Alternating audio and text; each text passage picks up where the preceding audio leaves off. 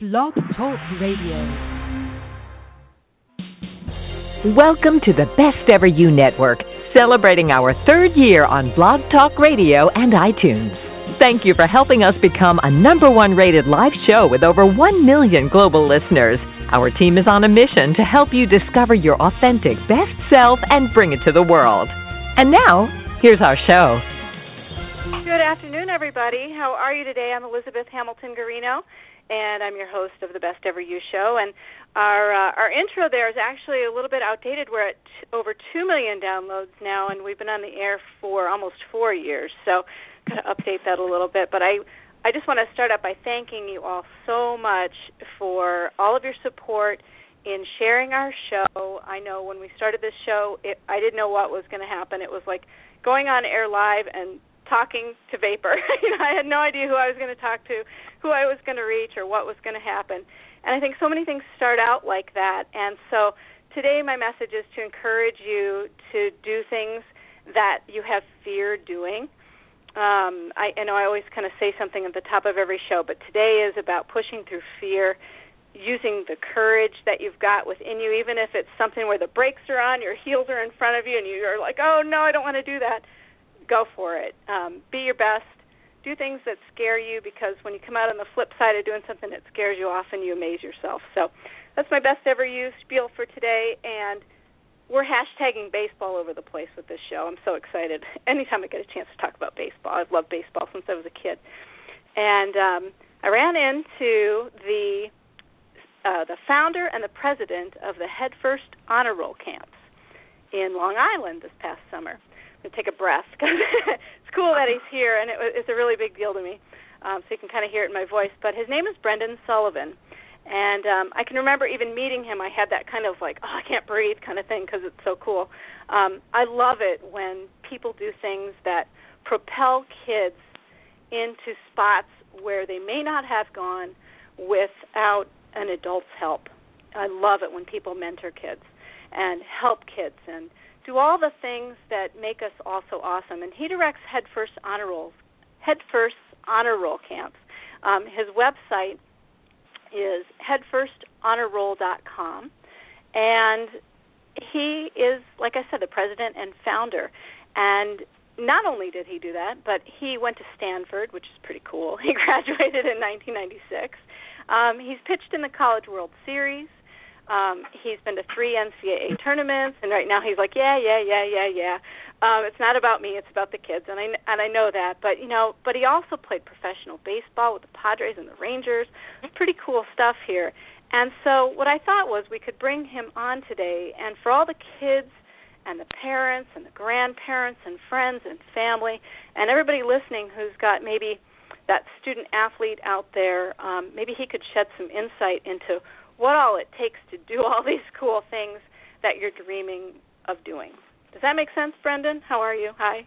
I'm doing great. It's a pleasure to be on, Elizabeth. Thank you. Thank you. Thank you for being here. Basically the show is yours, and you just get to talk the whole time, and we're going to listen. How's that sound? A lot of that's 57 minutes of pressure. Exactly. I guess I would love to know how you, as a kid, got involved with baseball to start.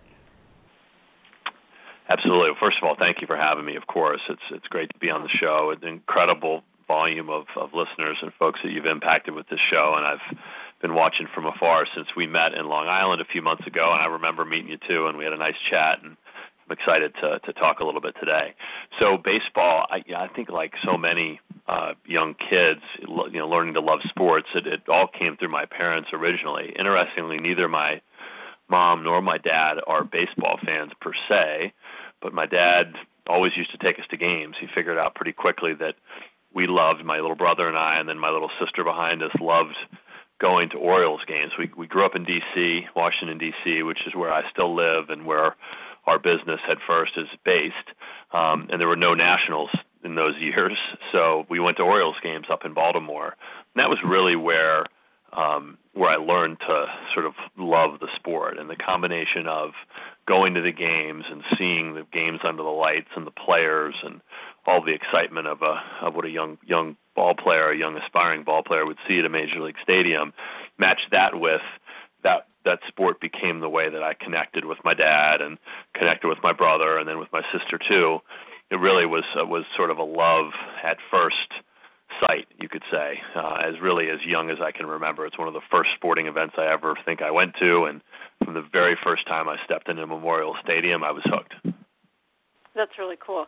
Did you, we see a lot of parents at youth sports events and things like that, and they think their kid's going to MLB right off the bat. They're easy, yay, kind of thing. And I'm wondering, were your parents like that? Were they like that? Brendan Sullivan, man, he's going to be in the MLB one day. We just know it. I think the total opposite. I think that they, we grew up in D.C., certainly not a baseball hotbed. Not that they necessarily would have known what that was at the time. And my folks were and continue to be so incredibly supportive of the things that at that time that I wanted to do and the passions that I wanted to pursue. I don't remember one time in my youth career feeling that there was athletic pressure put on me by my mom or my dad. And part of that, I'm sure, was some blissful ignorance, but certainly I never felt like I never saw my brother or my sister who were athletes sort of behind me. I was the oldest of our three.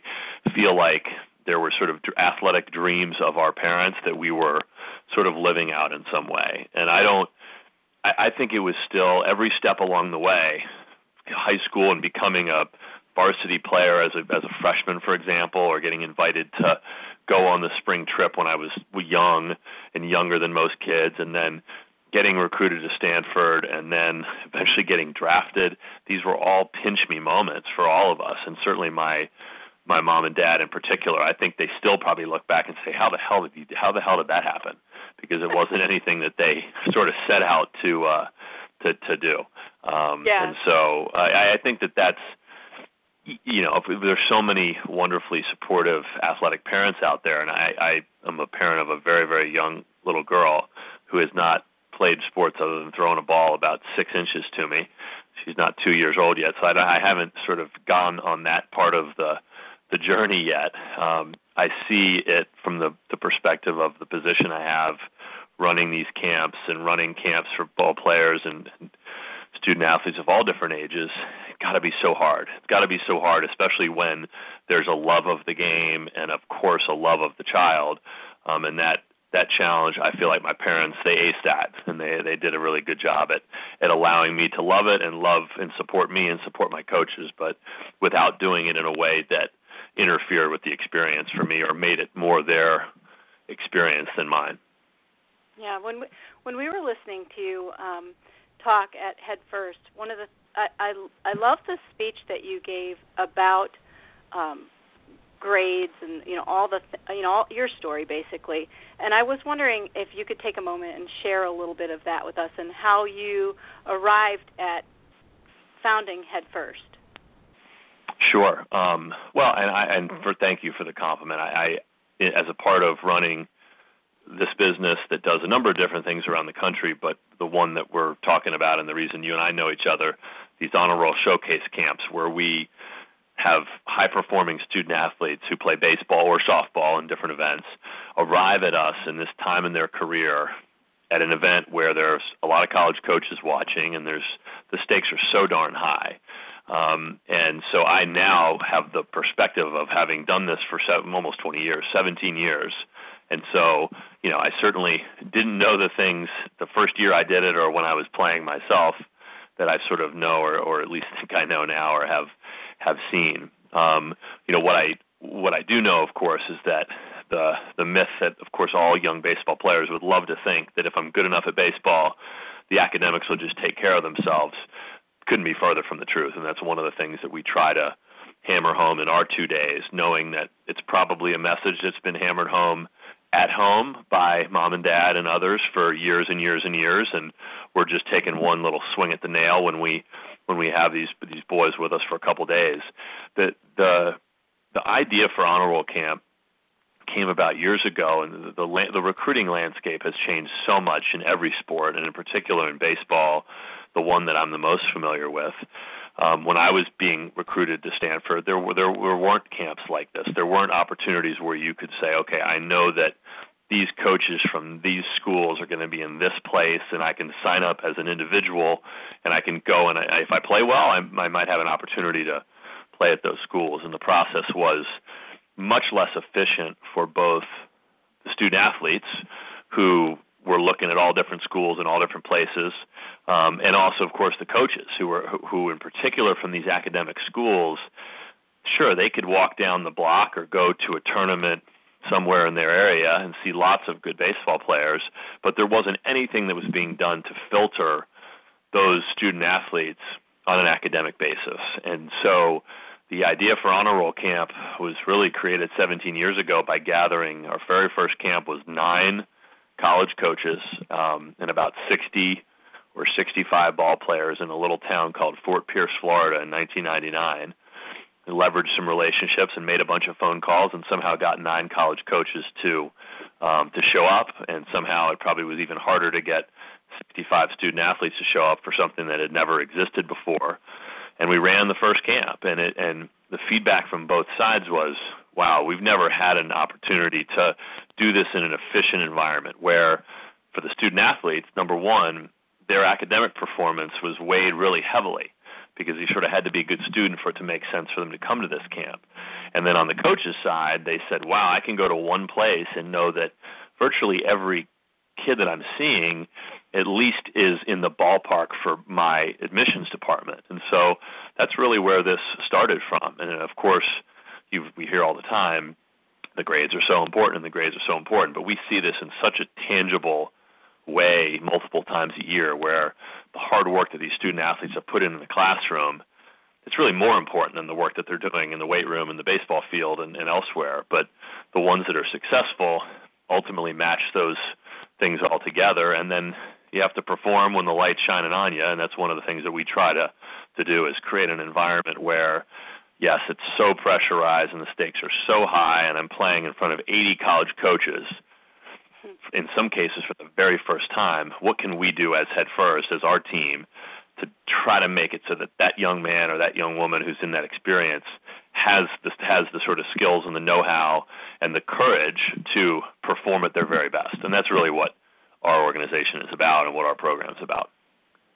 Now, can I back you up even a little bit further than that, too, and go to Rancho Cucamonga? I remember you Rancho Cucamonga, you may. Did I say it right?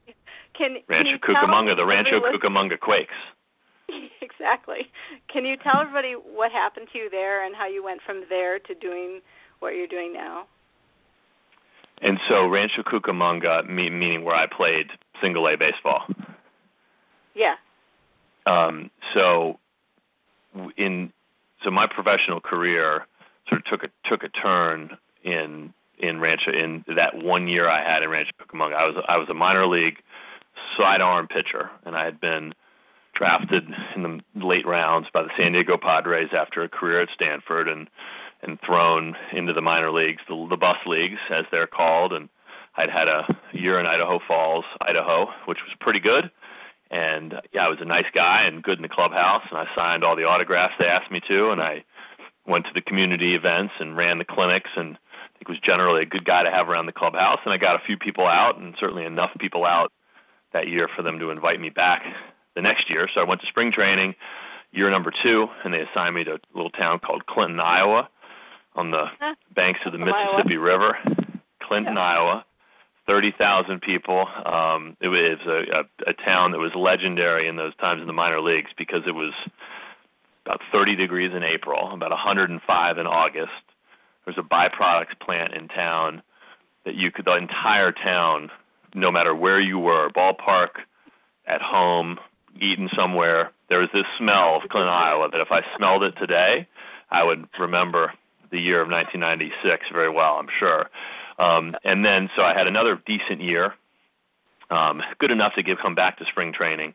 But it was sort of make or break time for a sidearm reliever who was throwing in the low to mid 80s and didn't have a first-round arm and probably didn't have a first-round head either, but had been a good sort of organizational player, as they call it. And so I went to spring training for the second time and barely made the roster for this high A team in Rancho Cucamonga. and I was the last pitcher on the staff. I was the mop-up man, and just had one of those years. Had a year that everything, all the sort of work that I'd done and all the luck that I'd sort of probably earned over the years all came together at once, and my career sort of went at a fork there, and I went from almost being out of baseball to all of a sudden sort of rocketing my way through that year, made it from A-ball, called up to Double-A in the middle of the year, was the closer there. Our team won the championship, and then the next spring training, so sort of 1 year removed from almost being out of baseball, I was sent to AAA, and there I was, a call away from the big leagues and playing against big leaguers and my own clubhouse with big leaguers, and so this was my shot. Now, meanwhile, I was right around this time, I was starting this business in the off season. Of course, I was convinced that this business was something I would just sort of push aside as soon as I got called up and had my 15-year major league career, but that never happened. I got released after a couple years of ball in AAA, but it had this incredible experience that I think has allowed me to some degree to start the business. It's certainly taught me as many lessons as any time in my life in terms of just being thrown in a clubhouse with 25 people from literally all over the world, where in most cases the only thing you have in common is the love of baseball or the desire to strike somebody out or not strike out. And meanwhile, it was sort of the place that I was able to grow and develop as a person, and then start this business in the off season, which is what I was doing as I was at home from September to February. And about how old were you when the baseball career that you're talking about was over? Like how yes. old were you? 30, so 35? I had played all this. Gosh, I'd played all this baseball. It felt like I'd played forever. I'd played in every All-Star team known to man, and I'd gone to Stanford and played in the College World Series, and I've been gotten drafted. Played in Cape Cod League for the summer, which was a dream of mine. Gotten drafted. Played 5 or 6 years in the minor leagues all over the country and other countries, and then it all came to an end. And it came to an end in one sort of moment at the end of my final spring training, and I was 26 years old. And gosh, to a 17 or 18-year-old, that might seem like, gosh, he's old. And now, of course, we know looking back, it's just a blip in time, those years. And so I was, what's that? I said it sounds really young to me. Yeah, well, believe me, it sounds young to me. It sounds young to me, too. And at that moment, this baseball dream that I'd been hanging on to for dear life and had given me the most incredible ride it was over, gone. Now, can I always say I played pro baseball? When I get introduced sometimes, did I play pro baseball? Do I have that sort of legitimacy, especially in the field that I'm in where I get to wear a baseball uniform a few times a year and run these camps? Yeah, absolutely. But it was over. It was over. There wasn't a dollar that had been saved. In fact, it was negative dollars saved. I got paid very, very little to play in the minor leagues at that time, even in AAA. The pay for someone in my situation was minuscule compared to what anyone would imagine for baseball being played at that level. What I was left with, of course, was a Stanford degree, and that Stanford degree is ultimately the most powerful. That network, that what I learned in that place was something that was so important. And so it's one of the messages that we try to hammer home at our camps is that, yes, guys, you're in a baseball uniform. You're making a critical life decision, amazingly enough, in a dirty baseball uniform, but this is a decision that you have to think about school first. And no matter how far your baseball career goes, you're going to need to do something on the other side of this baseball career. And what you do now is going to set the stage for that. Why do grades matter so much in baseball?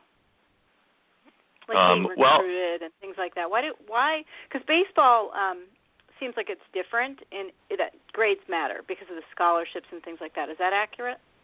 It is, and I think that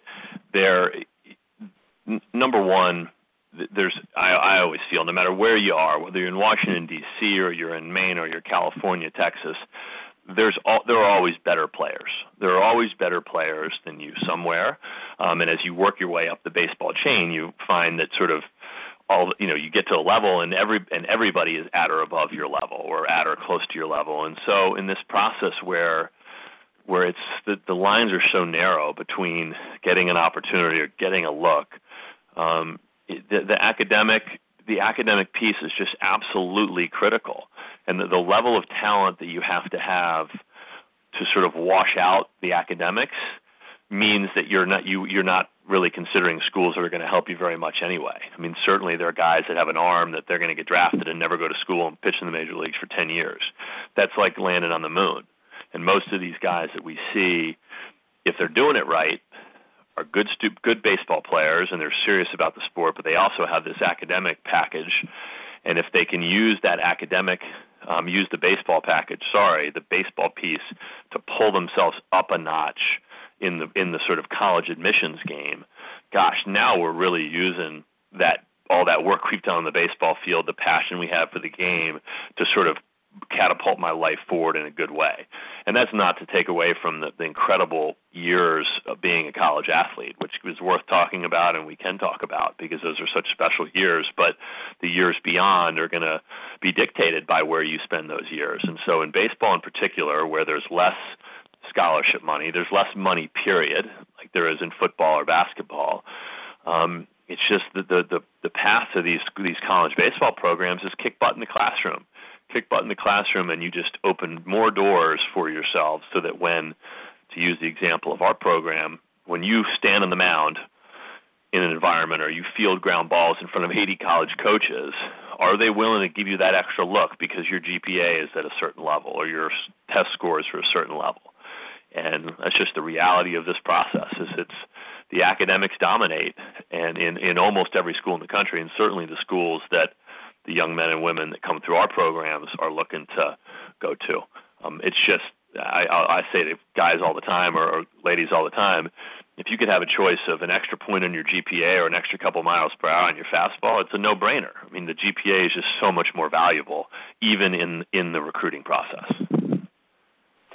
So you got to Stanford. I mean, that's pretty amazing. I mean, the acceptance rate at Stanford or Duke, it seems like when you hear, where do you want to play baseball? Stanford and Duke, it's kids always say that. And you got to go there. And so when you landed there, were you like, okay, I'm the starting pitcher, I'm awesome, I'm this and that, how did that go for you being at Stanford? What was that like? You land there and it's like, I'm at Stanford, now what? What's that like? Just even go to school there. It was at the same. Looking back, there's so many factors that went into my having the opportunity to go to Stanford as a student and to play baseball at Stanford, and I think one of the many gifts of the job that I have that for me as a human is that it's impossible to take that for granted for me because every year I meet hundreds and hundreds of student athletes that dream of that very thing, and it reminds me of how fortunate I was and how how hard I worked and how lucky I was to have supportive parents and great coaches, and also how much sort of good fortune and luck sort of came into that decision as well. And I constantly get perspective on that. It was an incredible opportunity, one I missed to some degree, and one I think about often, especially in my line of work. So there I am. I dream of going to Stanford starting at about age 12, and then I get to Stanford, and I'm skipping through a lot of running and sit-ups and throwing and great grades and studying for tests. Right, I'm skipping through a pretty important SAT scores. Those SATs, all of those things. Mom and Dad being on my butt about studying every night. But then I arrive at Stanford as a Division I athlete, and I remember that moment very, very well because I arrived and there was this feeling of you've done it, you've sort of reached that goal, you've checked that box, but then so quickly that transitions into the reality of your situation. And at a place like that for me, and it really is, I think, at any place that someone's going to go play college athletics, Division I, II, or III, and whether it's Stanford or Macalester or Swarthmore or anywhere in between, you're playing college athletics. You've now moved to the next level. And for me, there were these crazy sort of reality checks that, oh my gosh, the battle that you have ahead of you is just, it feels like an incredible 90-degree climb at all times, because you're surrounded by incredible student athletes. In my case, virtually all of whom were more physically talented than I was, an incredibly competitive environment, a coach who's there to win games and, develop young people, but he's there to win games. He's there to win the national championship. And then, of course, 3,000 miles away from home for the first time, and with no sort of oversight on my time and my studying and everything else, it was a rude awakening in a lot of ways. And I think that any high school student that doesn't prepare for that is not preparing for reality, because it is going to be a tough adjustment. And for me, there were a number of those adjustments, and I, learned to roll with the punches.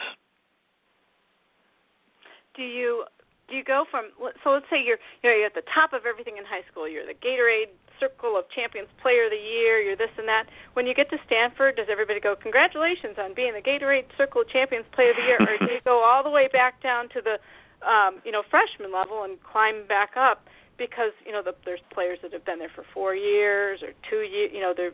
What's that like to go in as a freshman? Do you pitch? It's you've on this show, and I've listened and enjoyed it very much. One of my great buddies and college roommates, Mike Robbins, was a guest a little while ago, and Mike is a dear friend, and he and I, one of the many things we used to do together is we used to love sort of thumbing through the Stanford baseball program and looking at the bios of the people in the program. And it was just, it was like it was written in Hollywood. Every captain of everything, president of everything, valedictorian, point guard, quarterback, led the wrestling team, you name it. And we're faced with everybody has achieved at an incredibly high level. And so to answer your question, did anyone care about my Gatorade Player of the Year award in Washington, D.C.? It was the opposite. I think they probably made fun of me for that, because it was so, irrelevant to what was happening out there. And so pretty quickly you realize that, gosh, you go from literally the big man on campus to the low man on the totem pole.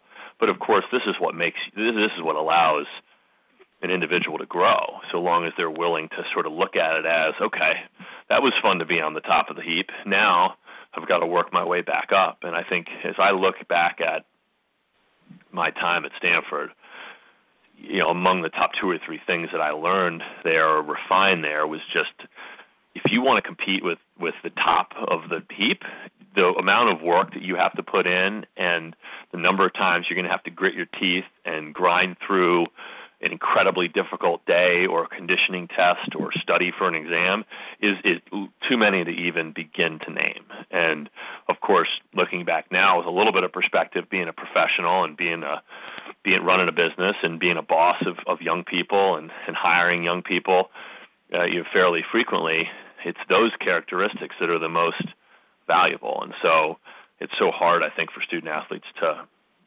realize that pain that you're going through in the moment is going to be sort of bigger and better for you than just getting through that test or getting through that sprint or getting through that difficult game. But that's really where sort of I feel that my character was refined. It was, of course, started at home, but really refined there, where there just wasn't any opportunity to slide. There wasn't any opportunity to take a day off.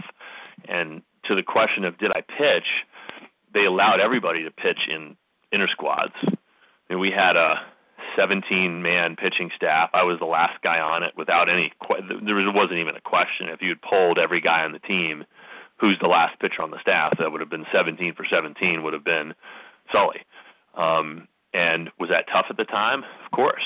I look back and I realized that being in that position, having to earn my way out of it, was more important than any slider I threw, or more important than any outing that I had in the years that followed. So the Stanford program was great in that everybody got to participate in the fall at even levels, and so there was an opportunity to pitch at least right when you got there. So I pitched in the fall, like everybody else did. Pretty quickly became aware that I wasn't as physically talented as other guys, and in many cases I was far, far behind them. And at times I wondered, what in the hell am I doing here? Why did they bring me here? Why did I go here? And then once the season started, I was nowhere close to pitching. And the 17 guys, we had probably 7 or 8 pitched regularly. So when there's 7 or 8 pitching regularly, and then another 7, 8, 9 between you and even the guys that pitch regularly, it feels like it's an awful long way away. So what did you do? At that point where you're like, I'm 17 out of 17 here. Can you describe what you kind of mentally did to flip that around to go, okay, I'm going to have to work, I can put words in your mouth, but what did you do right at that? There had to be a moment where you're like, either give up or go for it. Did you have a moment like that or anything? I think there were a lot of moments. I mean, I remember, I don't remember one pivotal moment where I sat, cross-legged in center field as Hunkin' Diamond and let the experience wash over me. You don't, when you're 17, 18 years old, it was just go, go, go, go, go. And, of course, at my age now, I'm able to reflect a little more than I was at that point. But what I do, it's in those moments, what I believe, and I believe it now, and I don't know that I necessarily knew it then, but is you go back to what have you been taught? What is at the core of your being? What type of student athlete is Brendan Sullivan or whoever? And for me, my sort of the places I immediately went to, mom and dad, not in terms of picking up the phone and calling them, but all right, how have I led my life? How have I been successful to this point? Fantastic coaches that I had who were not just great technical coaches for me, but taught me how to work and taught me how to grind every day and compete every day. And that is such an incredible gift that, A, I had those coaches, and B, my mom and dad knew enough to let me be coached by them. Because there were times when they kicked my butt, and there are times when I'm sure a parental instinct would be, I don't want my kid yelled at, or I don't want my kid sitting on the bench here or getting yanked out of the game for doing something. But they let that process happen, and that process was so critical. Parent, huh? That doesn't What's work. That? That does not work as a parent. You pretty much got to just button the mouth. I'm 17 months into that part of my life, and I can only imagine how hard it is. And as I get older and I watch this process and watch young ball players and younger parents or parents my age go through this, I'm constantly thankful and reflective of how my mom and dad were. And so, in those moments in freshman year at Stanford, that's what you go back to what has gotten you there. And I think that I pretty quickly decided, well, one choice is go home, right? Let's head back to the East Coast and do something else. And did that thought go through my head a few times? Of course, but not seriously. And then the other thought is, well, the only way I know how to be successful is to put my nose down and get to work and to get close to the veteran players, watch how they went about things, figure out where my opportunity was going to be, and then be ready for it. And be ready for it by just absolutely working my tail off. I remember talking about moments. I remember one moment we had all this ridiculously hard conditioning that the pitching staff would do, and Dean Stotts, who was the pitching coach during my 3 years there, who just retired a year ago or so, and after a fantastic career at Stanford, and really one of the handful of people who've had the most impact on me in my life outside my family. He was the pitching coach at this time, and God, he grinded us hard, and the conditioning was hard, and it was very clear I was just sort of middle to back of the pack whenever we did these. Ran the stadium, run the sprints, do the 2-mile race. I was trying hard, but I just wasn't sort of athletically able to do that. And I remember deciding, you know what, I'm sick of this. I'm sick of not being able to be in the top front of the pack. And I want to see if I can do that, because if I can do that, maybe I can get my butt on the field and actually pitch. And I remember going home my summer between my freshman and sophomore year, and I talked to somebody who, of course, knew about this, and they suggested that I jump rope. And I never really jumped rope before, and so I went for the entire summer, very rigorous conditioning and jump rope program by myself. No coach, nobody to drive me or time me. It was just me. And I did this while I was playing summer ball. And it changed me as an athlete. It really did. And I went back that next year, and all of a sudden I was the one leading the pack, and I was the one they were chasing. And that, to me, was sort of a pivotal moment for me in my career where I said, okay, this is something that I feel like I can control. I put my mind to something and I got better at it, and now all of a sudden those same guys who are great guys and hard workers who I was chasing, now they're chasing me.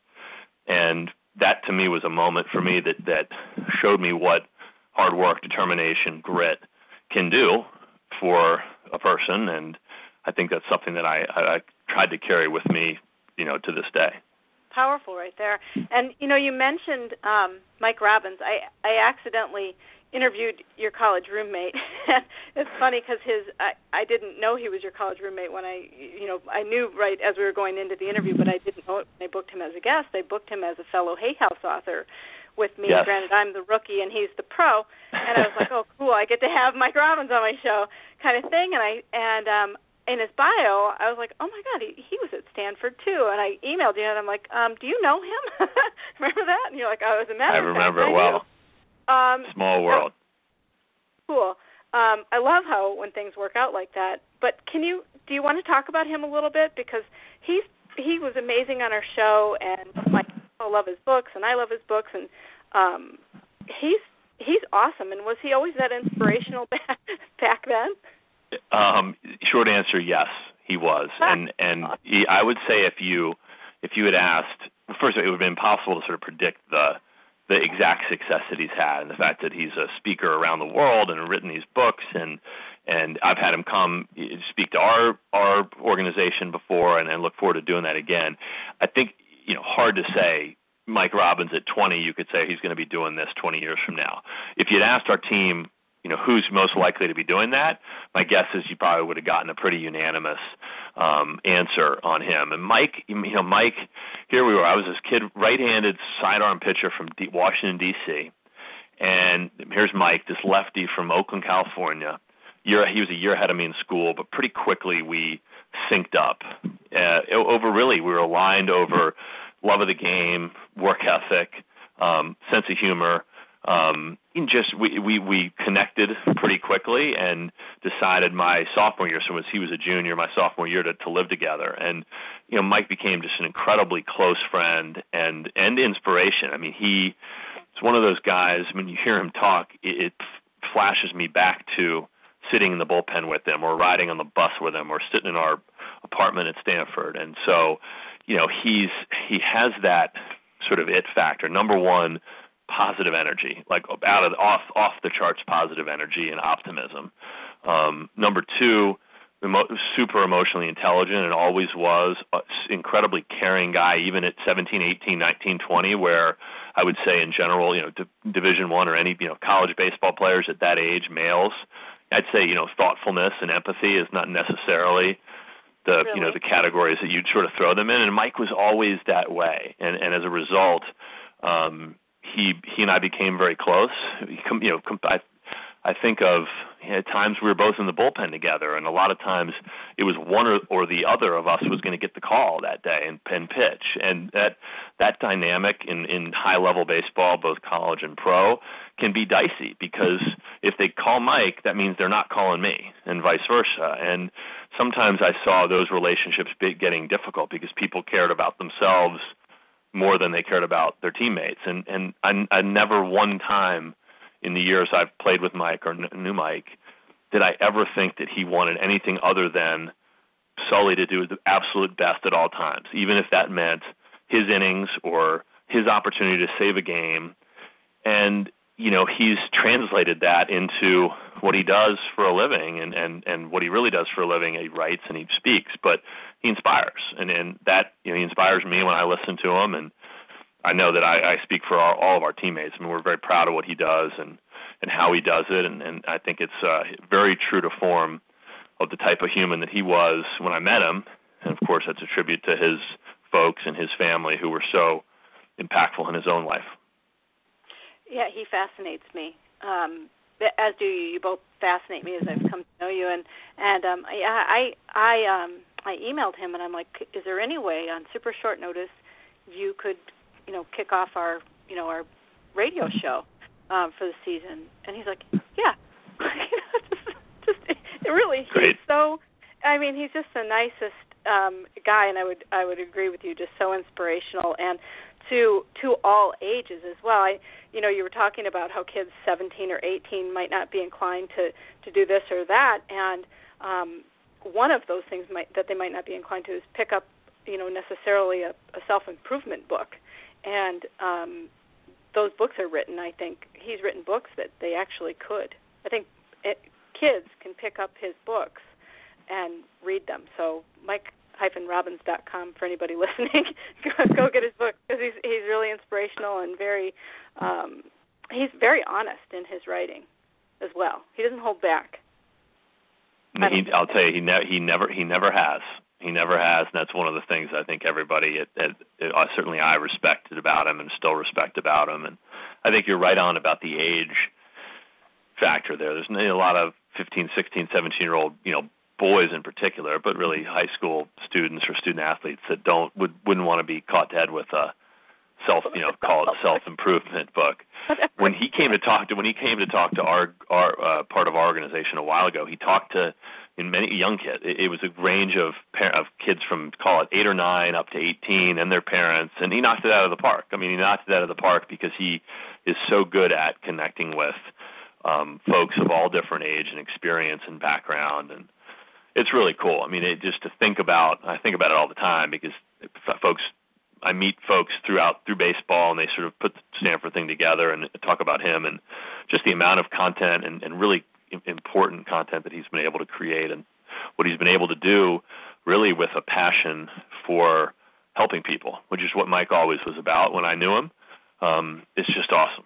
Really, really cool. Yeah, it is. Can we go back to your honor roll camps for a little bit here? Of course. And just talk about, and I appreciate you sharing so much of your personal history, too. I think that really matters to people listening, because they can connect with you on so many levels.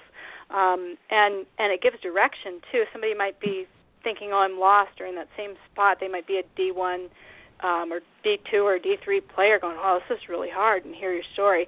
But for your camps, what are they exactly?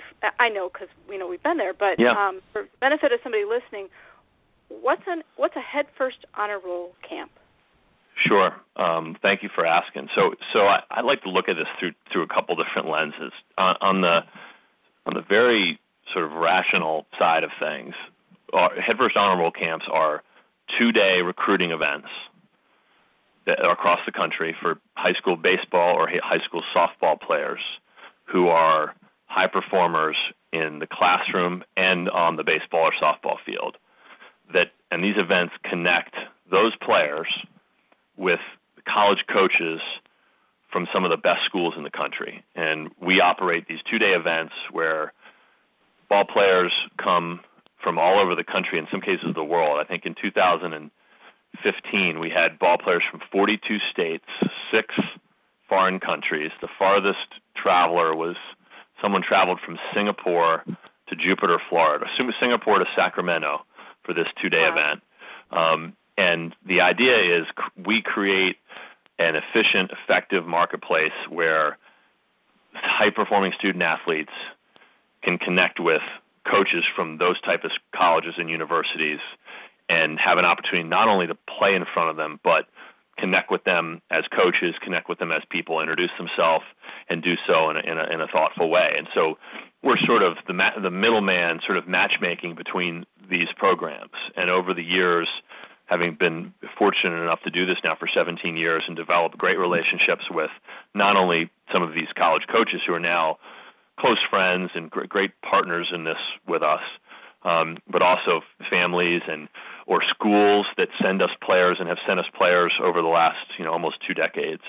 We're creating an atmosphere where that high-performing student athlete can really shine, and can really shine not only because of what they can do on the field, but also what they can do in the classroom and eventually in an admissions packet or office. So that's sort of the tactical rationale. For us, taking a step backwards, it all starts with, we're about inspiring the personal best in young people. And in the honor roll camp, it's how can we create an environment that's already so pressurized because of the stakes. Young people who meeting us in some cases for the first time can come in this pressurized environment and be inspired and be given the courage and be supported to perform at their absolute best when the stakes are incredibly high. And that is the part of it that drives us and drives me. And when we think about how to design the program and tweak the program, it's not about how can we move the schedule by 1 minute so this coach gets to see this player. It's about how do we design this so that the player coming where all of this opportunity is in front of them in 2 days, how can we support them in this part of the journey? And it's a heck of a lot of fun, and we feel incredibly fortunate to be able to do this in different parts of the country and in a couple different sports. We run 7 baseball events annually, 2 in Sacramento, California, 4 on Long Island, and then 1 in Jupiter, Florida, just outside of West Palm Beach. And softball is a newer sport for us. 2016 will be our 3rd year of softball, and we'll be running an event out west. We'll be running an event in Long Island, and probably one back here in Washington, D.C., where we've run one the last couple years. So that's a snapshot of Headfirst Honor Roll camps. And define high-performing student. Is there a minimum requirement for a GPA or an SAT score that you need to participate, or can anybody, or is it recommended, or because I know the schools that are there. Of course, it's a good question. Interestingly, the NCAA rules prohibit us having a set minimum for anything. So we can't say you have to have a minimum 2.8 or a minimum 1,400 on the SATs. That, based on the way our camp is set up, actually is a violation for coaches who are working with us at the camp. So by the nature of the types of school that we invite, and so on the very, very top end, we'll have the Harvard, MIT, Stanford, UVAs, literally the Amherst Williams, the best schools in the world. But they're not all that level. All of them have a focus on academic kids. Almost all of them are either Division I or Division III. And for us, a high-performing student athlete is not necessarily a 4.2 with a 2,200 on the SAT or a 35 on the ACT. We meet plenty of them. And, of course, I'm always impressed when I see the grades that come across our registration system. It's incredible. I say thank God I wasn't competing with these guys to get into Stanford, or my story would be a little bit different. So we certainly see a lot of those elite students, but it's a wider range, and we have schools that are very, very good schools, but might not be the same brand names: Macalester, Allegheny, Muhlenberg, Emory, Catholic University, just to name a few. A lot of the Patriot League schools, the Ivy League schools, the NESCAC schools. At our Long Island event, we'll probably have between 80 and 90 schools represented and a total of maybe 120 or 130 individual coaches, and they really run the gamut. On the very upper end of both the academic and baseball, you have Stanford, Vanderbilt, UVA, Duke. That are some of the hardest schools to get into in the world, and are also playing top Division I baseball, competing with, or in the case of UVA and Vandy, winning the national championship every year. But there's a range. There's a range baseball-wise, and there's a range academically. And our feeling is that for kids that are working hard in the classroom and take academics seriously and love to play baseball and have a little bit of ability or willing to sort of grow and get better, there's a great opportunity in our events. We have a lot of conversations every year with families to try to evaluate, hey, is this the right program for my ball player? And one of the things that we do is sort of an important sort of core value for us is making sure that we only are bringing folks to this camp that we feel can get something out of it. And it doesn't do us any good or anybody any good to have a ball player whose grades are so low that they just aren't recruitable by any coach there. That would be a conversation that we would have to say, you know what, we'd certainly love to see you, but this is probably not an event that your son is or you're going to get recruited at. So we use high performing as sort of a broad strokes. To me, it's more about, is this someone who's demonstrated a willingness to really get after it in the classroom and work hard? And, as we know, you don't have to have a 4.0 and a 2,200 on the SATs, and you also don't have to throw 89 miles an hour and run a 6.3, 60 to be a college baseball player. And I think that's one of the really cool things about our program is that everybody who arrives knows Duke, everybody who arrives knows Princeton, everyone who arrives knows MIT, but there's this huge group of schools and coaches that are offering really incredible experiences as a student athlete, incredible experiences as a student. And one of the things we love to do is create an environment where, of course, there's going to be a line to talk to the Duke coach. We get that.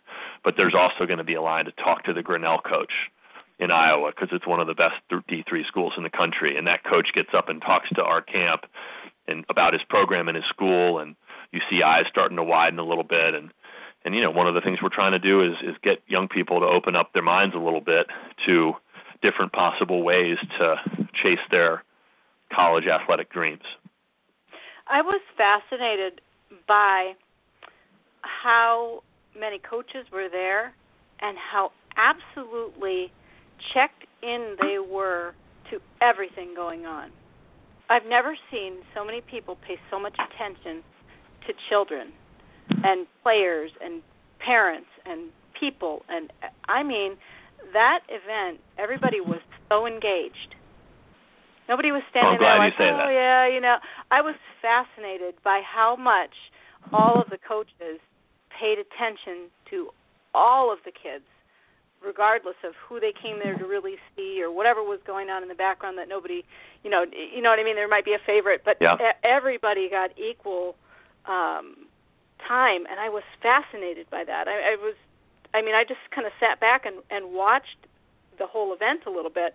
And is that something that it just seems like that's fascinating to me, because it could be all I appreciate you asking that. I do, and I think, as you can imagine, that's not always the case in these type of environments. And I think there's a couple factors. First of all, there's an environment that's created by every person that's at one of our events, whether it be me or my Headfirst staff or our great group of college coaches or the ball players themselves, their families, and the buy-in that we, over the years, it's taken us a while to develop relationships with these guys, and so that these college coaches, who, again, as I mentioned, many of whom are now close friends of ours. I mean, we do 7 camps, so we basically, let's call it a half of a month every year with these guys, which is more than I spend probably with my best friends in the world. We spend a lot of time together, and we, over the years, I think there's a trust that's built up between us and them, and we trust them to do their job and represent their school and represent our program in incredible ways, and they trust that we're going to bust our butts to create a really efficient environment for them to do their main job, which is recruit, and bust our butt all year to canvass the United States and Singapore and everywhere else to bring them in one place, the best student athletes playing baseball or softball in the country.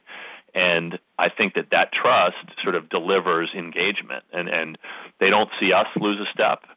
They certainly don't see the high school ball players lose a step, and they do the same thing themselves, and they're locked in, and their job is difficult. They're in many cases seeing 125 or 200 ball players over the course of a couple days and needing to keep all of this information straight. I admire greatly the work that they do and the fact that they're able to sort of process all these things at the same time, conversations, pitches, swings, all of that stuff. And then the other piece, of course, is that these guys, not only are they great baseball coaches, but they're in these jobs because they're great evaluators of talent, and they know that locking in events like this is what's going to really get that extra look. It's going to get that extra layer of evaluation on a player. It might be end of a long day when some of the coaches are tuned out a little bit. The coach that's really focused on those players right in front of them might get a little edge, and these are competitive guys. And so I think it's a combination of a sort of a cultural thing over the years that we've built up, and the fact that these guys are pros. They are pros at evaluating high school ball players, and it's important. Our program would not be what it is if the coaches just showed up and stood around in uniform. It would be a totally different experience for everybody. And so we work very hard to make sure that that's not the case, and we are incredibly grateful that the coaches who come, and in particular the coaches who, like anything, there's a group of coaches, of course, based on age and experience, who are viewed as the leaders, and they set the tone. And when those coaches are locked in, the younger ones fall and make sure they follow, because that's the way they want to be in that coach's uniform. They want to be the head coach at that program, and they're watching, just like we encourage a young sophomore from Maine to look at the seniors who are being recruited and watch and see what characteristics they have. The younger assistant coaches at these programs are looking at their role models, and so like any environment, the leadership shown by those guys is just critical to the experience.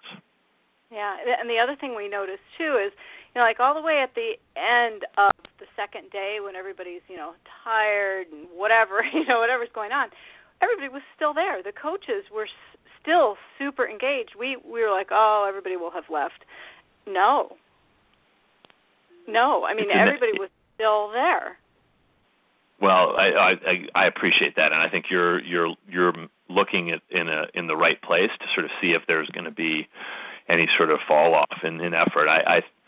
Again, it goes to these coaches understand that the players in front of them have an opportunity, and this is not just about the Holy Cross coach recruiting for his program. The Holy Cross coach is being a part of a program that's giving each of these kids an opportunity to play their butts off for 2 days and chase their dreams. And if that coach were to leave early or check out early, it impacts that, and they don't do it because they know how important it is to each individual ball player. Then the other piece is, I know I've never been a college coach, maybe someday, but I know if I were a recruiter, I would want to watch very, very carefully at who's still getting after it in innings 5 and 6 and 7 and 8 and 9 of the last game of the day, because those are the innings where it's gut check time and it's easy to mail it in, and it's actually probably the environment that's most like what it's like to play college baseball, where you're playing, or softball, where you're having long days and it's a grind and you're tired, and the question is, what are you going to have in those last moments to give to your team or a program? And I always see the coaches that I know are the veterans and that are doing it at the highest level. Those are the guys that are super locked in for those last few hours for that reason. Yeah. So we have. I agree with you too. By the way, I thought that was so cool. I'm a former athlete myself, and I was like, I wonder if everybody's going to leave at the end of kind of thing. Like no. We also lock the gate. We also lock the gates and lock the gate, and steal their car keys. That's funny. That'd be actually funny. With 2 minutes left or so, and we can go over a little bit, but I want to make sure I respect your time and so forth. Is there anything that I'm missing completely that we haven't talked about? Since I certainly don't know everything about all this. Is there anything you wanted to mention or say that we didn't talk about? I think you've asked great questions. I think your insight as a parent and as someone who's been an athlete, I think is right on. I think you've covered a lot of it. I'm of course always curious. The piece that I can relate so closely with the players, because I remember being them, and I can relate closely with the college coaches because we're coaches, and although I've never done that job, I've sort of seen them do that job. It's the parent piece that I'm always amazed by, and amazed when I see it done so well, and wonder a lot of times how are these parents handling this pressure. And it's one of the things that we really focus on. I think we've learned to focus on that over the years because we meet so many great folks who travel so far and who this is such an important 2 days to,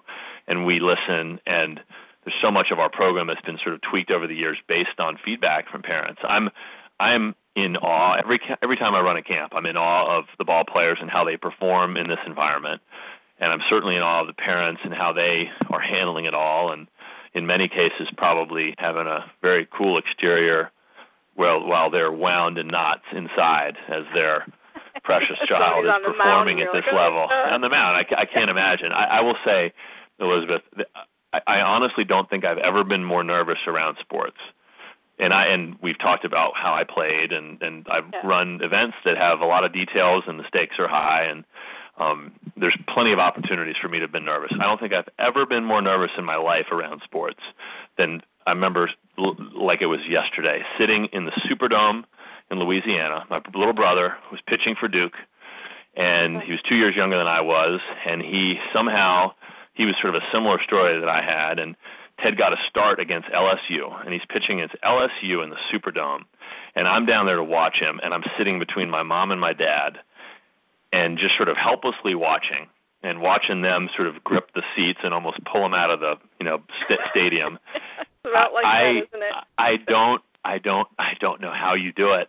I don't know how you do it in a calm and sort of peaceful way. And I will remember that, I'm sure, until I have my first moment with my own daughter and get that nervous. Your brother pitched for Duke? That's pretty cool. My little brother pitched for Duke. Oh my gosh. He and my little sister was a lacrosse player at Duke as well. And awesome. And I think back to maybe your first question. My mom and dad, God love them. They're beautiful people. Neither one of them can take credit, I don't think, for the athletic genes that we have. Neither one of them is really an athlete. My mom golfs, plays tennis a little bit. My dad doesn't do much of anything athletically, and all three of us played sports at a very high level in college, and Teddy and I both played pro ball for a little while, and my sister, who's probably the best of the three, didn't have an opportunity. There's no pro girls lacrosse team at this point. But I really think back to the way that they parented us around sports and the fact that we learned how to work, we learned how to grind, we learned how to grit our teeth through those tough moments in the classroom and at homework and in the weight room and all that stuff. They got us around the great coaches, the best coaches they could find. They supported us and loved us every step of the way, but they let us have our journey, and they let it be about us. And as I look at my own parenting journey ahead, I hope I can follow in those footsteps, because I think that's probably going to be as hard as anything that happens on the field. Yeah, that's kind of really similar to my approach to having. I have four boys. They're 14, 16, 18, and 20, and all of them play baseball. And it's interesting when somebody's pitching or catching or doing whatever they're going to do, whether it's one of them doesn't play baseball anymore and he's a meteorology student. One's a bodybuilder now. They all do different things, but I think the common theme that we have is faith, trust, and confidence in them. Great. And I will say I've only had the privilege of meeting one of your boys, and I hope to meet the others at some point. But wherever his baseball journey takes him, I'll remember the way he shook my hand, and I'm going to remember the thank you note he wrote me afterwards. I'm going to remember the conversations that we had in the dugout, and it's that stuff, of course, that will last a lot longer than the baseball will. And you're doing a great job. We're lucky to have crossed paths. Yeah, thank you very much, and thank you for saying such nice things about him, because he's an interesting guy, and it's all him, and you can't make somebody do something faster or better. It's all their effort. You can steer, you can support, you can do all sorts of things, but it's not. For example, it's not my dream. Yeah. It's his. Or whatever, and that's the one thing that we do. It's not my dream to be a meteorologist; it's yours. So what are you going to do? It's interesting. But gosh, what a wonderful conversation with you. And I guess I want to can I ask you one more thing before we go? Of course. I want to ask you if somebody is out there listening and someone is saying, "No, you can't do that." Baseball? Are you kidding me? Or softball? Are you kidding me? Let's think about getting a real job or doing, if you don't want to do that. The naysayer types of things, and people who get around you who aren't the ones that go, yeah, you can do it, good job, here, let me put all these things in your path to make you successful. What do you do when you get around somebody like that? Because I know kids face this all the time, and I heard you say, I think it was you. I don't know if it was you or Coach Tyner, but you talked about don't let anybody shame your work ethic out of you. Yeah. That was me. It was something that was told to me by one of the assistant coaches at Stanford, who's now the head coach at Cal, and he told me that at a moment where I didn't have the perspective to understand what it meant, because I had been around these guys at Stanford who, to be honest, just everybody had this incredible work ethic there. And then all of a sudden I sort of was in the rest of life, and I was in pro baseball in particular, where you have incredible hard workers and folks that don't want to get off the clubhouse couch and would rather truly, instead of work with you or outwork you, they'd rather laugh at you for winning the sprints, or laugh at you for doing all that jump roping and winning all the conditioning races all the time, or laugh at you for or make fun of you or be sarcastic about you, reading a book instead of the sports page, or heading to the library after practice instead of the bar.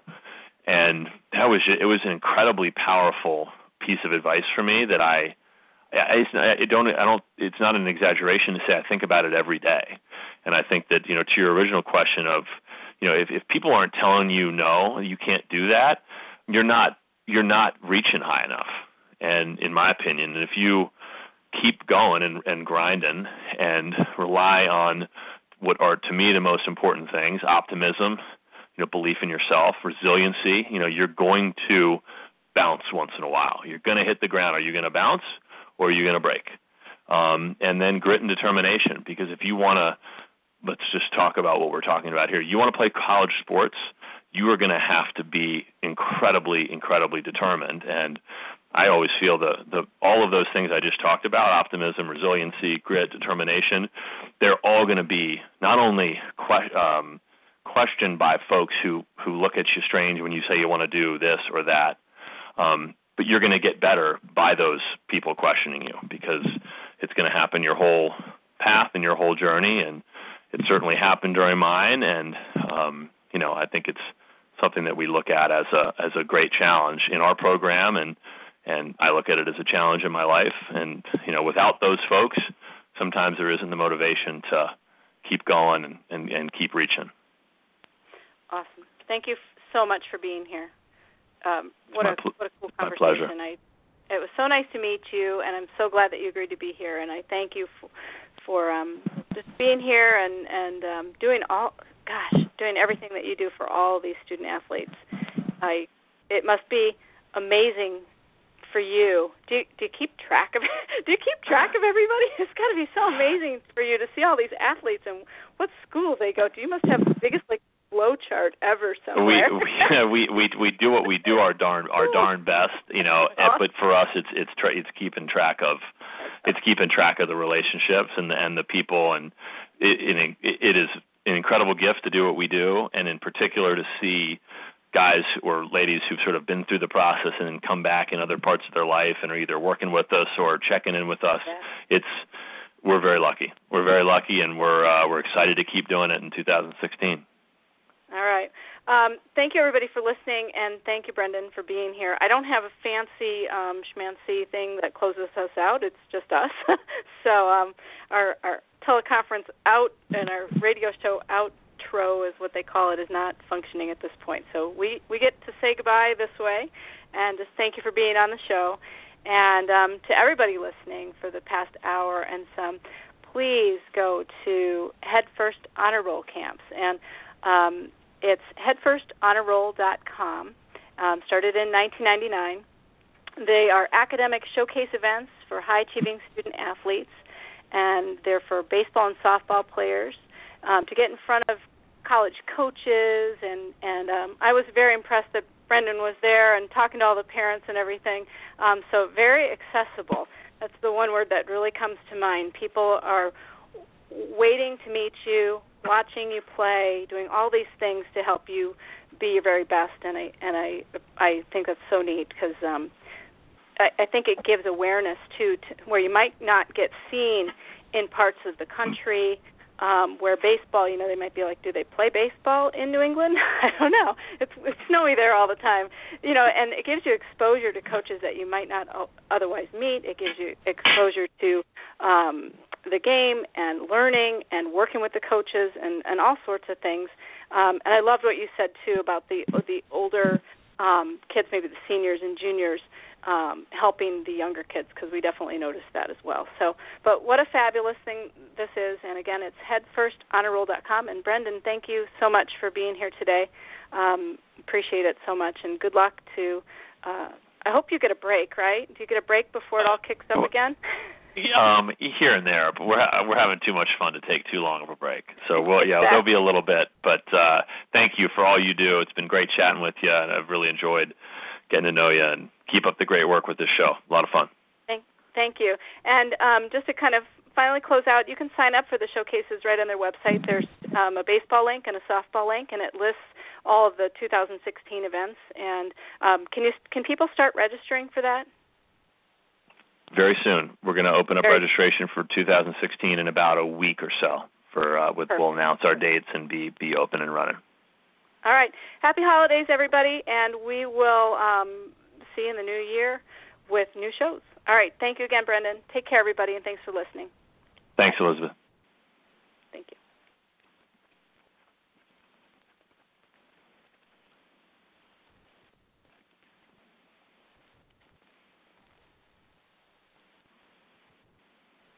It is Ryan here, and I have a question for you. What do you do when you win?